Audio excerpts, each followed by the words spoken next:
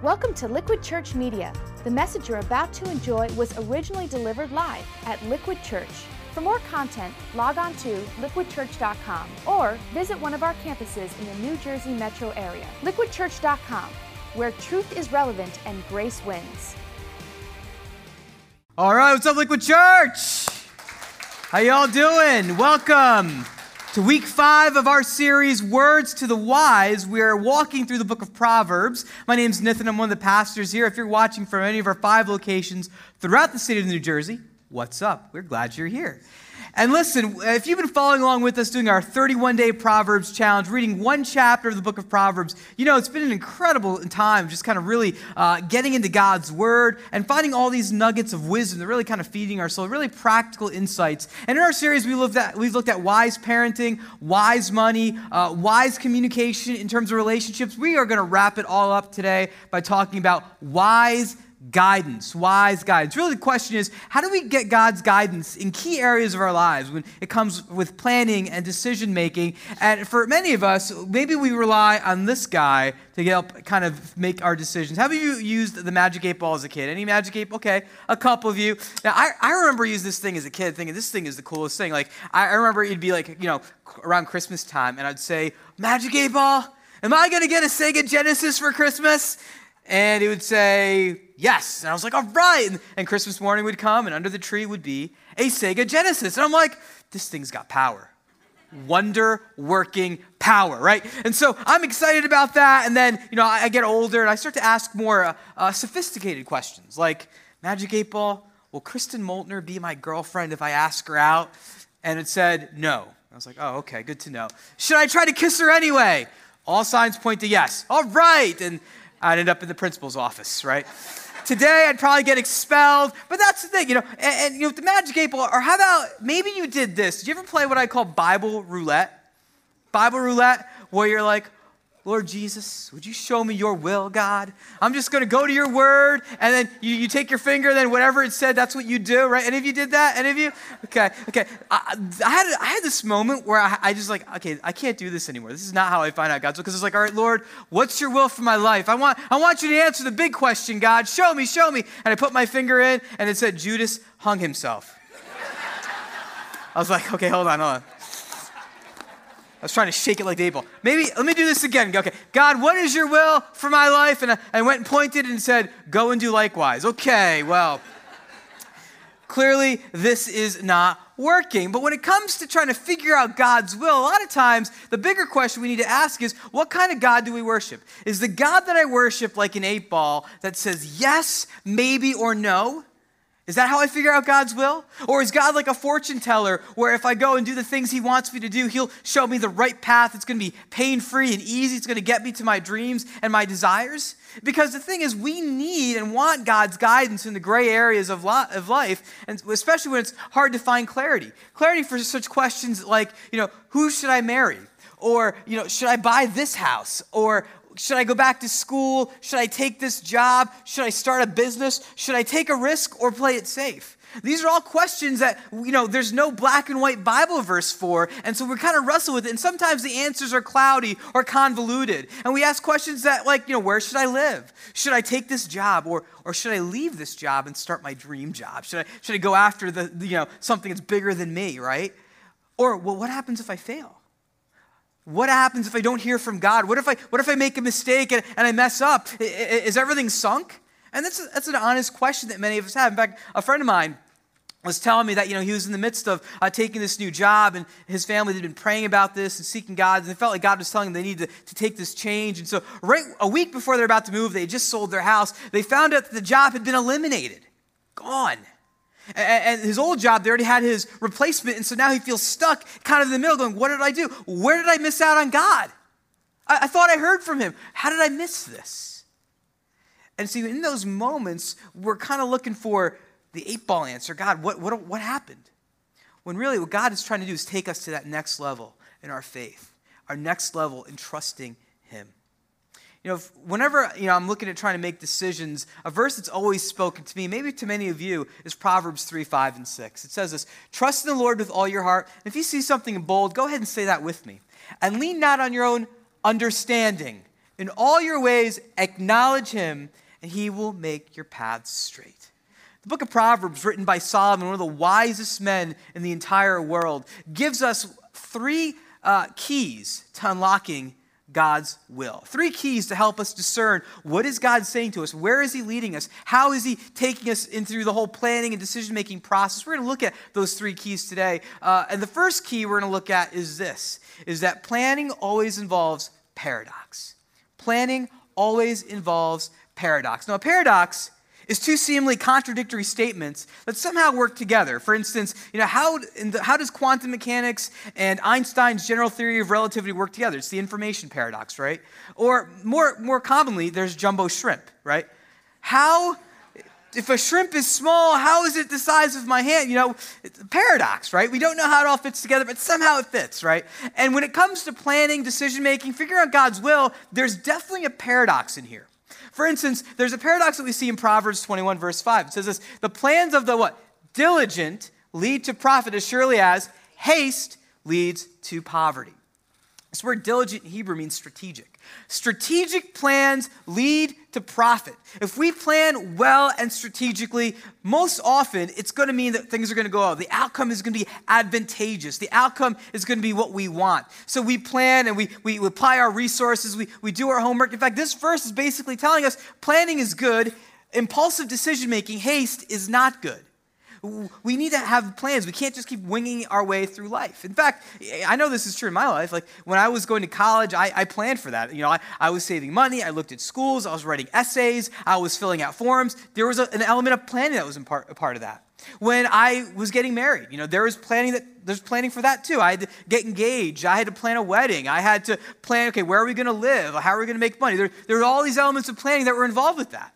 And not only that, when it was, even for ministry, when I felt like this call from God, that God was leading me, there was a mystical aspect to it. There was a part that I couldn't quite understand, but there was planning involved. I had to figure out a school to go to. I had to get trained. I had to get equipped. And I had to get a job. There's all these elements of planning because really God is a planner. Think about it. The way the heavens and the earth was made. This is, we say that God has a plan for our lives. There's an element of God's character that involves planning. But there's another side to this tension that pulls at us, and that God is sovereign. God is in complete control. There is nothing outside of his control in our world. In Proverbs 16:9, it says this, in his heart a man what? Plans his course. We have an idea of how we want our life to go and how we want it to look. We plan, we arrange. But the what? The Lord determines his steps. At the end of the day, God is in control. How does this all work? How does this work between planning and our decision? And really, the truth of the matter is, it is all you and it is all God. It's all you and it's all God. So for some of us, we're kind of on the all you track. We're on that train, and we're like, well, I've got to have a big, hairy, audacious goal, and I've got to have a vision, and I've got to set mini goals, and I've got to strive and go faster, smarter, and be more efficient and proficient, and go, go, go. That's how I'm going to make things happen. It's more like, God, I want a beach house. You've got to bless my plan, right? You got to bless my plan. And oftentimes, we kind of see God as an afterthought because we want to be in control. Then there's the other side of the equation, which is all about, hey man, God's got this. It's all good, right? I don't need to save up for a house. God's going to give me a house in his perfect time, right? I don't need to date. God's going to airdrop my perfect man or woman. I just got to be like, yes, Lord, I'll receive, right? I don't need to get a job. God will provide, right? And this is even, that kind of thinking clearly isn't what God desires of us. And so there's these two extremes between, doing it's all us and it's all God. But the truth of the matter is it's both. And I know some of you are kind of in this place where, okay, I don't know where I really land on this. I'm a little bit more on the all God side. I'm on the it's all me side. So here's what I want to do to kind of maybe show us this. I want to kind of split the room in half here. And you're going to be the all you have, okay? So you're going to shout to the other side of the room, it's all you, okay? Not yet, the count of three. And you guys, you're going to look back at them and say, no, all God. You all ready? Okay, let's try this. 1, 2, 3. All you. No, all God. All you. No, all God. I have good news. You're both right. You're both right. It's all you and it's all God. I don't know how it all works together, but that's kind of the beauty of this paradox. Somewhere in there, your plans and God's plans kind of collide and all works together. In fact, I love how Eugene Peterson, the author of The Message, renders Proverbs 16:9. He says this: "We plan the way we want to live, but only God makes us able to live it." Only God makes us able to live it. So often, we get so caught up with our plans that we basically baptize them and make our plans God's plans that we often lose sight of him. And that's kind of where we can get in trouble. And in fact, it can actually be damaging. Just ask Phil Vischer. How many of you remember VeggieTales? Bob the tomato, Larry the cucumber, and all those other random vegetables? Yeah, a couple of you do. 20s or somethings are like, yeah, I was raised on that. Yeah. VeggieTales was started by this guy, Phil Vischer. He had this idea, and this idea became this huge dream about how he wanted God to use him in some pretty big and significant ways. And eventually, Phil found out that he was moving faster than God. And it really wasn't God's dream, it was his dream, and it was all him making it happen. But he had to learn that it wasn't all about him. It was all you, and it's all God. Let's watch Phil's story. My name's Phil Vischer. I'm the founder of Big Idea Productions and the creator of VeggieTales, the kids' video series. When I was a kid, I started animating when I was about 8. By the time I was 14, I knew I was going to make films, and I thought, okay, this is what I'm going to do for God and for the kingdom. I'm going to make movies.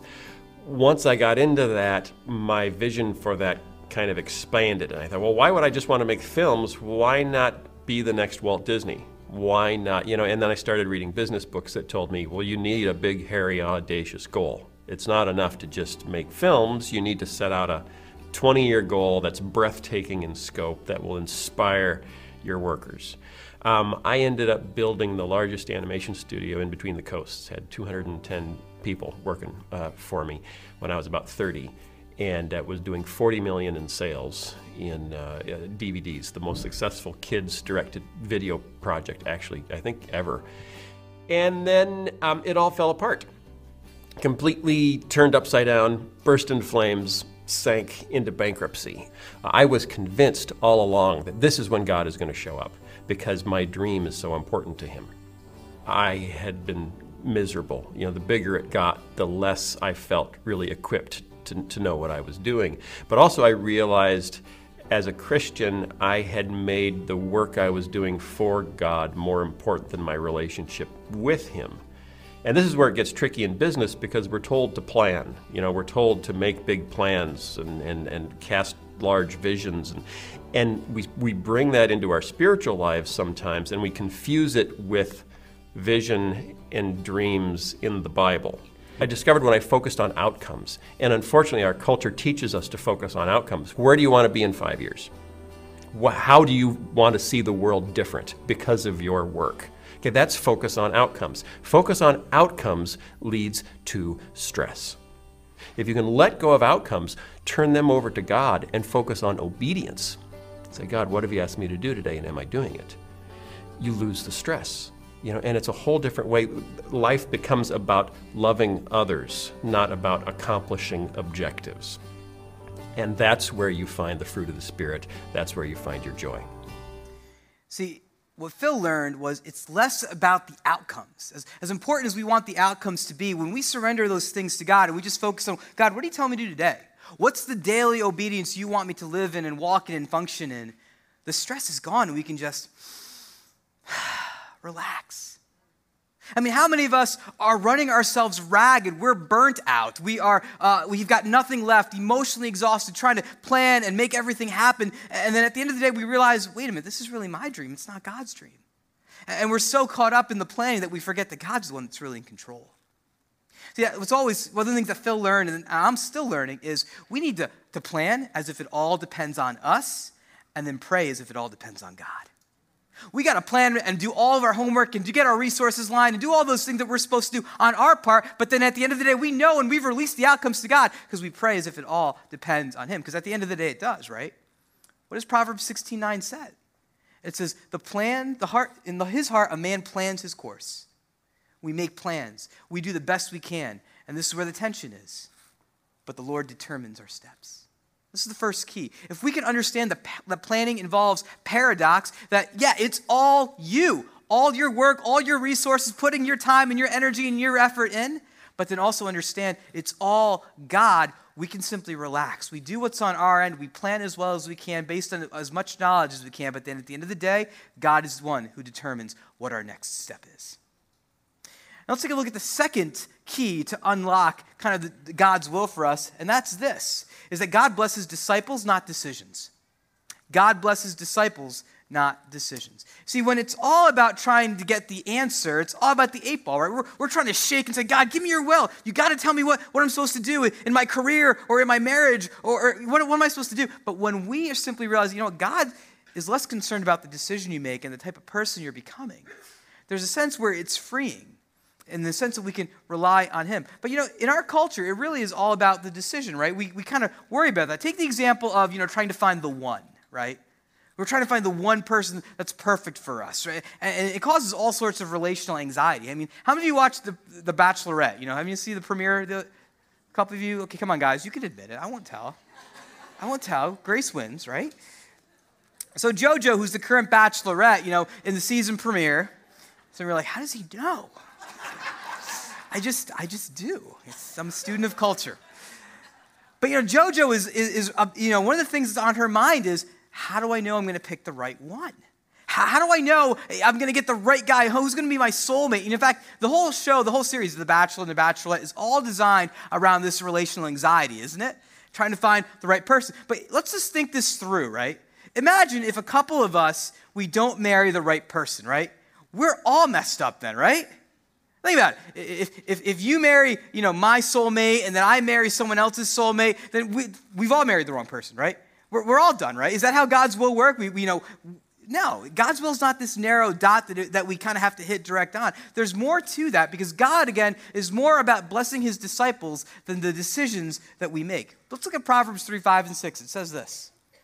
Trust in the Lord your God with all your heart and lean not on your own what? Understanding.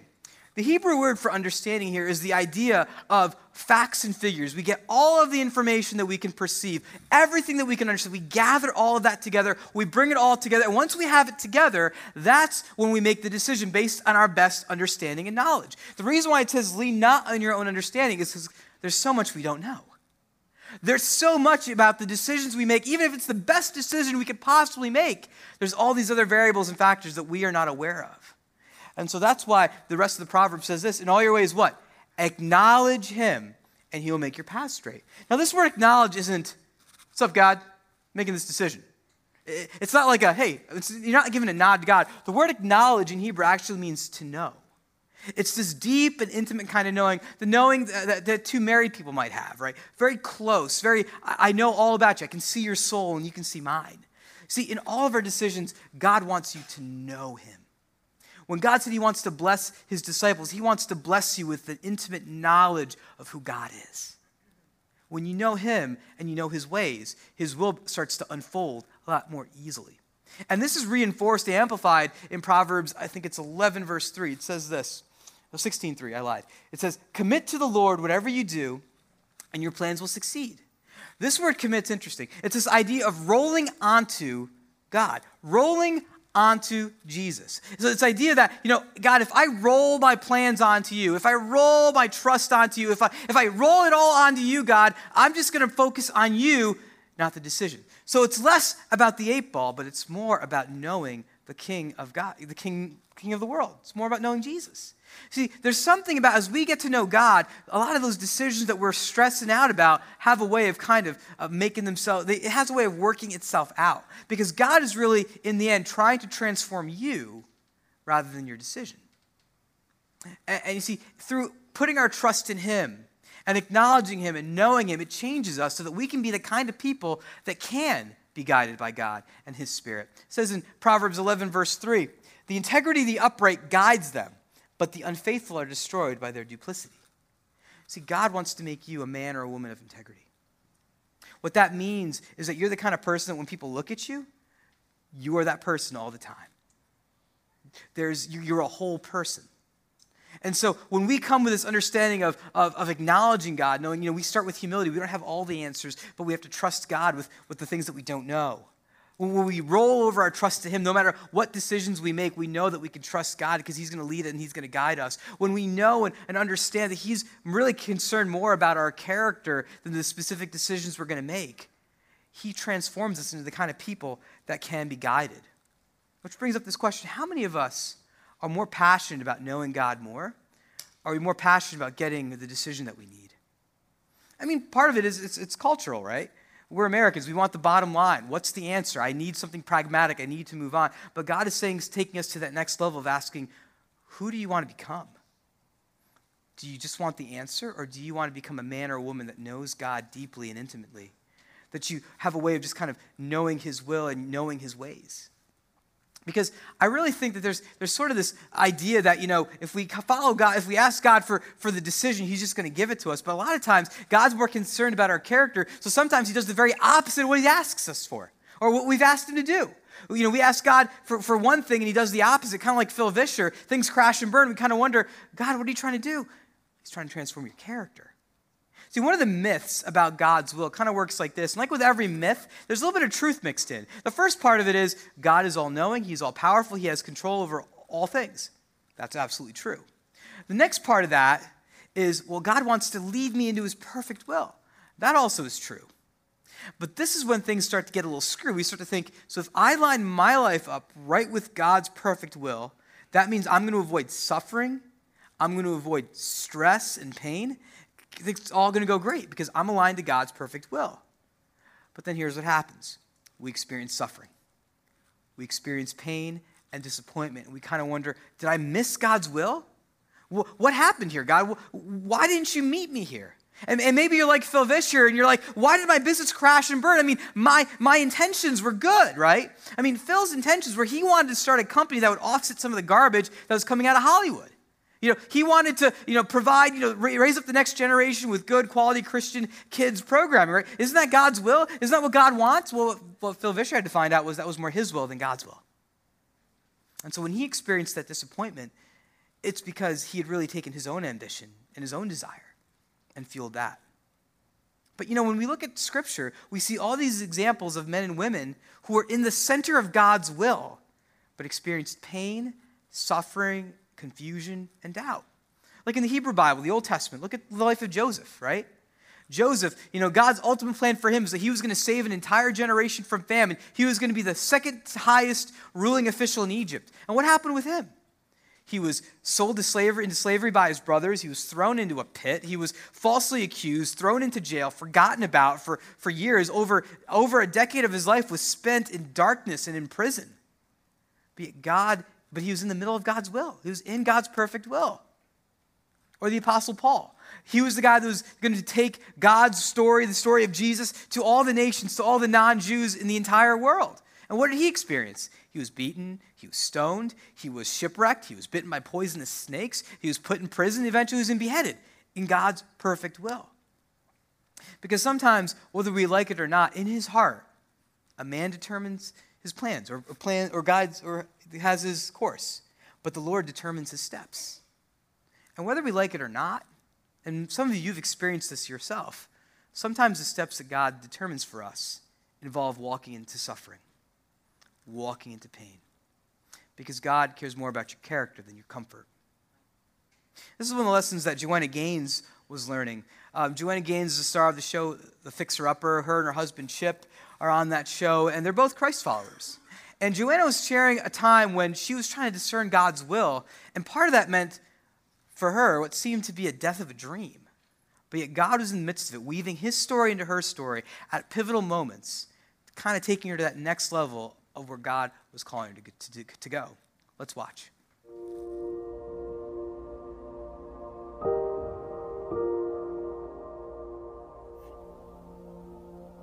As we all do, I grew up and I grew out of the insecurities, had great friends, great childhood. And I remember in those times, I heard him specifically say, Joanna, I have a calling for you. You're going to have a platform one day. And I remember thinking, what does that even mean? And I remember hearing God say, Joanna, there's going to come a time where I'm going to say for you to go, and I'm going to need you to step out and go. We opened Magnolia Market together, and I loved it, but at that time I was also pregnant with my second child, and I really felt like God was saying, hey, I want you home. I want you raising these babies at home at this age. And I remember the last day, we're closing the shop down, and I'm crying because, again, I feel like it's the end of a dream. And I hear God say very clearly, he said, Joanna, if you trust me with your dreams, I'm going to take Magnolia further than you could have ever dreamed. So just trust me. And I remember hearing that and feeling completely peaceful about it. And I walked away. May of last year, we reopened the shop on Bosque, the little shop on Bosque. And now I look back and I go, God, your promise that you spoke years ago, I'm now seeing.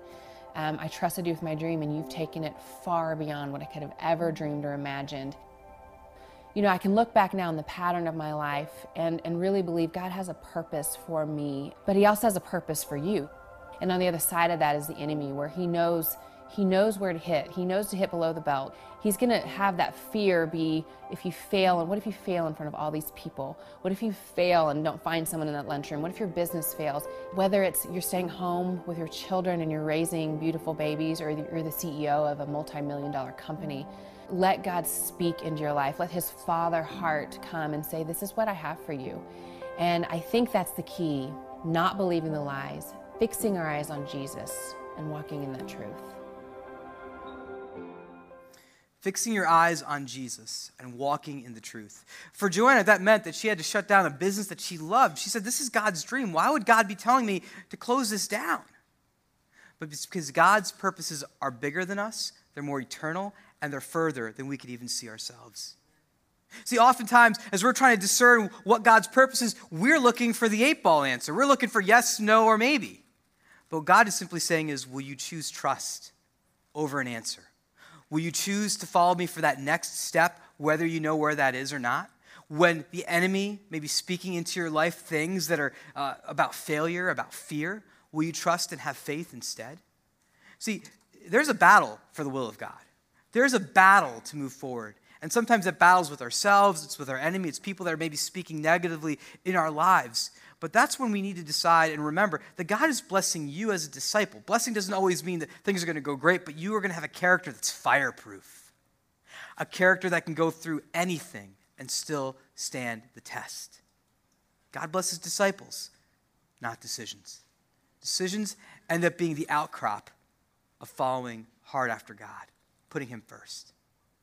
I want to look at the third key to unlock God's will for our lives from the book of Proverbs. We looked at how paradox involves planning. We've looked at how God blesses disciples, not decision. The third key we're going to look at is this, is to ask others. To ask others, right? Proverbs 15:22 says this, plans fail for lack of counsel. But say this with me, many advisors, they succeed. Real quick, how many of you could list off the bat the people that speak into your life? People that, when you're making decisions or that you've allowed to basically come and speak to you and kind of talk with things with you and sow those things in your lives. You see, we need godly counselors to speak truth to us, to kind of help us see maybe things that we don't see about ourselves or that are blind spots. We need those people in our lives. Otherwise, we can miss what God wants to do. And there's 4 types of people that I like to have around me when I'm making big decisions like that. And one group is the sage.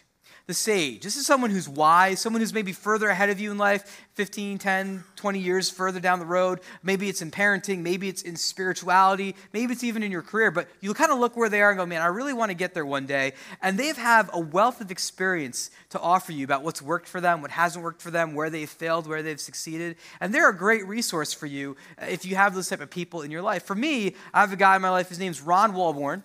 He is my Obi-Wan Kenobi and my Yoda all rolled into one. But he is the dean of Alliance Theological Seminary. If you guys remember, he was here back in January. But I knew him when he was a lowly college professor, and he was mentoring me. I would meet with him every couple of weeks. We kind of talk through life. And I remember specifically there was a time where I was dating this girl and wondering what the next step was. Do we get married? What does that look like? And I remember Ron, because I talked to him about it. We'd pray through about it. And one of the things he told me was, and it was really tough. I didn't want to hear it at the time. He said, you're not ready to get married yet. And she's probably not the person you're going to marry. Which is, of course, what I wanted to hear, right? But I was like, what do I do with that? And looking back, I'm really glad he spoke those hard words to me, because it wasn't what I wanted to hear. But in fact, it was what I needed to hear. And actually, redirected a lot of the course of my life and some of the changes there. In fact, many years later, when I did meet my wife, I was really, really grateful for that. Because you know what? It was good counsel. Based on years of experience and knowing me, being in that stage of life at that one point, he was able to speak into that. We need wise, sage-like people in our lives that can speak those things to us. And not only do we need those people, we also need godly friends in our life. People that maybe they're in the same age and stage and phase of life, but they know God. So this isn't like your drinking buddies, or your friends at the gym. They can give you advice for other things. But when it comes to godly planning and decision making, you need people that know God. That can almost be like a mirror to you. They can hold you. You can hold them up to yourself. They can see the things about you that maybe you're missing that you don't see. And for me, a good friend of mine, his name is Joe, has always been like that for me. So just for the record, this is Joe and Nithin. It's not Harold and Kumar. Okay. Although we do like going to White Castle, don't watch that movie. It's not good for the soul. But Joe has known me for years. I mean, we've worked together. He has seen the good. He's seen the bad. He's seen the ugly. He has seen the whole gamut of Nithin, right? And so when we talk and we ask for advice, I mean, we can be pretty honest with one another. We're not offended easily by that. In fact, I remember years ago when I was dating my wife, Jackie, at the time, and I needed some advice. I'm like, hey, do we get married? She lives in Boston. I live in New Jersey. I was looking at making the move to Boston, but really not sure. And I would talk to Joe, and we'd be praying about it. And one day, I think Joe said something along these lines. He said, Nithin, when you start asking the question, is this someone that you want to spend the rest of your life serving, rather than what can she do for you, then you're probably a step closer to getting ready to get married. And he'd been married for maybe about a year or two at that point. And I just remember really that really resonated with me. Because at the time I was like, I'm like 80% sure that Jackie's the right one, but there's that other 20%. When's God going to confirm that? Here's what I've learned. Oftentimes God won't confirm 100% certainty.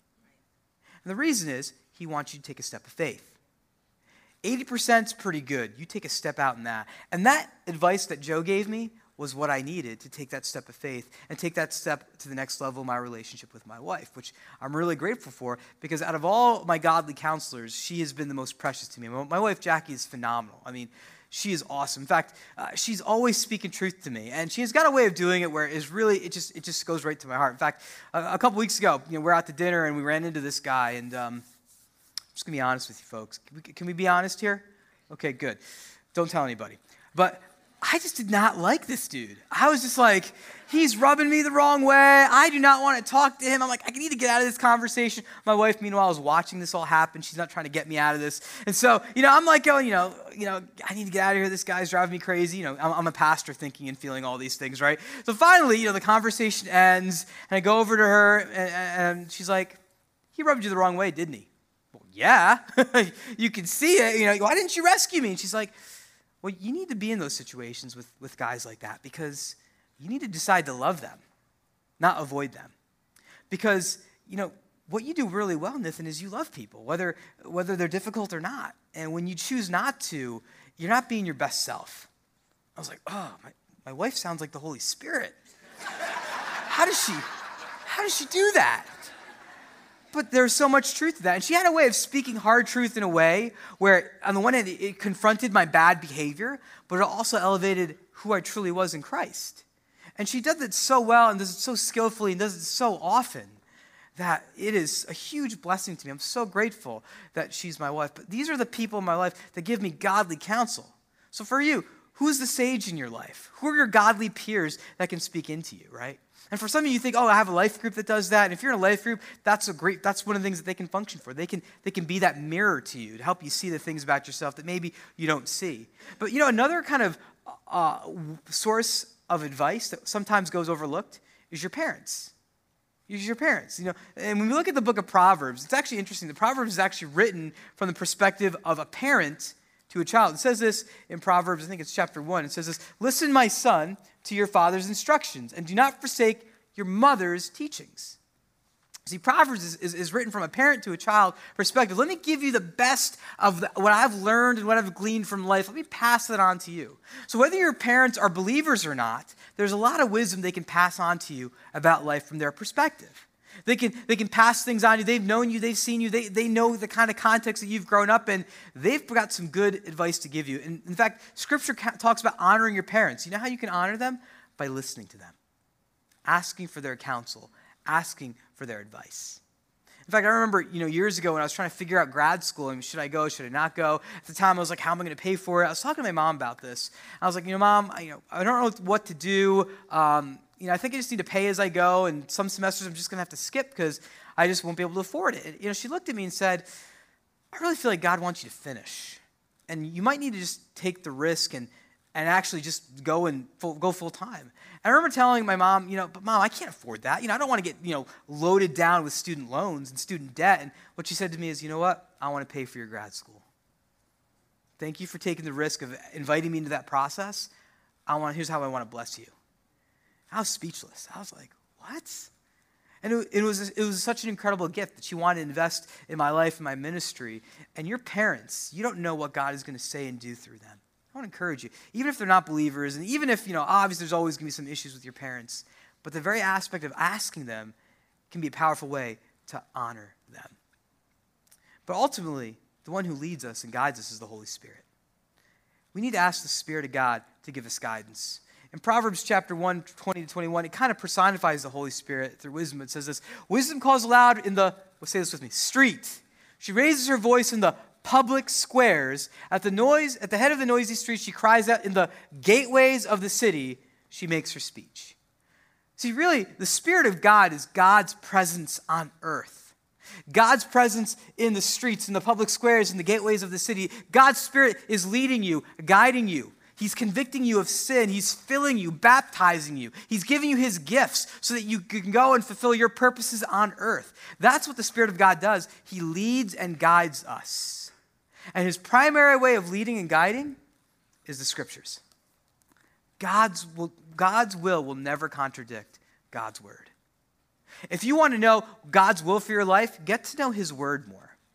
You're doing the Proverbs Challenge, the 31-day Proverbs Challenge. That's a phenomenal way to begin getting to know God's will for your life by getting to know his word. The more you know his word, the more you can filter out whether it's God's voice or indigestion, right? The more you know God's word, you can filter out, okay, is this of God or is this me? Is this of God or is this demonic? Is this of God or just my imagination? The more you know God's word, it is a divine filter that helps you figure out whether it's of God or your own imagination.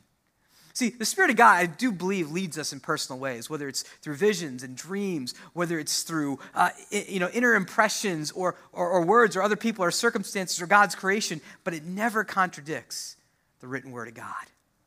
We need to be led by the Spirit. But to be led by the Spirit, I'm going to be really honest with you, it involves risk. It means you're going to step out and you're going to make mistakes. You're going to step out and you're going to mess up. And there's a place where God, again, he wants to form your character. Will you trust him? Because as you do this process, you learn to hear his voice. You learn to trust him. But it's a process, not a one-stop shop.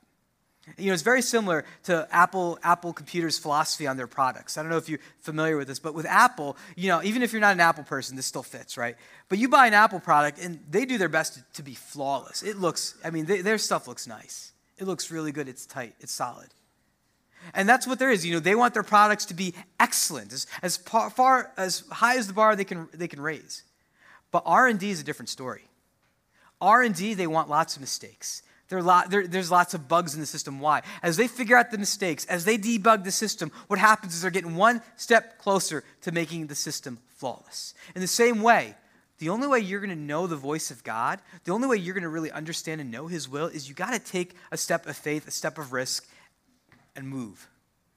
Make a decision. Will you make a mistake? Sometimes you will.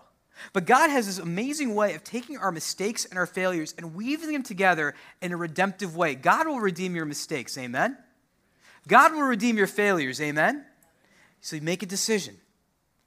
When you make that decision, when you make that choice, it's a way of saying, God, I'm going to trust you. I'm going to take that next step. And it's not always easy. But you see, God wants to move you beyond an 8-ball faith where you're just saying, God, yes, maybe, or no. Is the outlook clear or not? He actually wants to grow you so that you can live in the tension of Proverbs 16:9, which says this. Say this with me. In his heart, a man plans his course, but the Lord determines his steps. You see, here's what's so amazing about this. We live in that tension. And in that tension, we understand that, in our hearts, we plan. We have ideas. We dream. We kind of put some things together. We arrange things. But God determines the steps so we can relax. And ultimately, God's goals, God's ultimate purposes are eternal, and they always come to being. And if you wonder what those purposes are, look at Jeremiah 29:11. I know the plans I have for you, declares the Lord. Plans to prosper you and not to harm you. Plans to give you a hope and a future. See, whatever you're going through, the ultimate end goal is that God wants to prosper you. Maybe not materially, but he wants to prosper you in a prosperous life. He wants to give you hope. He wants to give you a future. That's where God ultimately wants you to end up. That's God's will for your life. There, we figured it out. No more problems, right? That's God's will, your character, that you be transformed into his image. Because remember, God is sovereign, which means he's in control of all things. He's working all things out for his ultimate purposes, which in the end are for our own good. And so we may spend so much time worrying and getting anxious, like, God, what's going to happen here? Or what job should I get? And who should I marry? And those are all important questions. But really, at the end of the day, what God is more concerned about is the type of person that you're going to become. Is the God that I worship like an 8-ball that says yes, maybe, or no? Or is he the sovereign of the universe that says, surrender your plans to me, and I'll lead you, I'll guide you, I'll be with you, and I'll transform you? You see, when it comes to God's will, there's really no easy answers, but he gives us keys. Today we looked at 3 keys. Planning always involves paradox, right? It's all you and all God. It's both. We plan as if it all depends on us, but we pray as if it all depends on God. We also looked at the second key is that God blesses disciples, not decisions. God wants to form your character. God wants to form you into his image. And we don't always like that. It's not always comfortable. But at the end, we become people of substance and faith. And finally, the third key is to ask others. Ask the sage, wise people in your life. Ask godly friends and family members. Go ask your parents, and eventually get to asking the Holy Spirit. Let him lead you and guide you into all truth. Because really, what we're talking about here is taking our will and submitting it to God's will. And that's one of the reasons why we do communion. Because it's to remember that we're submitting our will to God's will. And our example is in Jesus. Remember on the night that Jesus was betrayed? He's with his closest friends, and he's with them, and he takes the bread and he says, "This is my body, broken for you. Every time you get together, remember me. Remember me and what I've done for you. Every time you take this." And then he took the cup.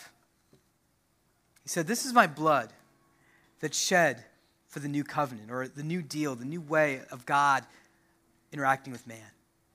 Every time you gather together and you have the bread and the wine, remember what I've done for you. And what Jesus did for us in a couple hours from that moment, he was in a garden. And he was before God and saying, "God, your will is too hard. The pain is too much. I can't handle this. But God, not my will, but your will. Not my plans, God, but your plans. Not my goals, God, but your goals, God." And so when we come to the table, the Lord's Supper here, it's a chance for us to say, "God, not my plans, but your plans. Not my will, but your will. I submit my plans and my dreams to you, God, whatever the outcome." Because remember, Jesus followed God's plan, and it led to betrayal, beatings, his murder, his crucifixion, and death. And often when we follow God, we'll be taking our cross upon ourselves as well, and we experience pain and suffering and disappointment in this life. But remember, after death comes resurrection. And we can only experience resurrection after death.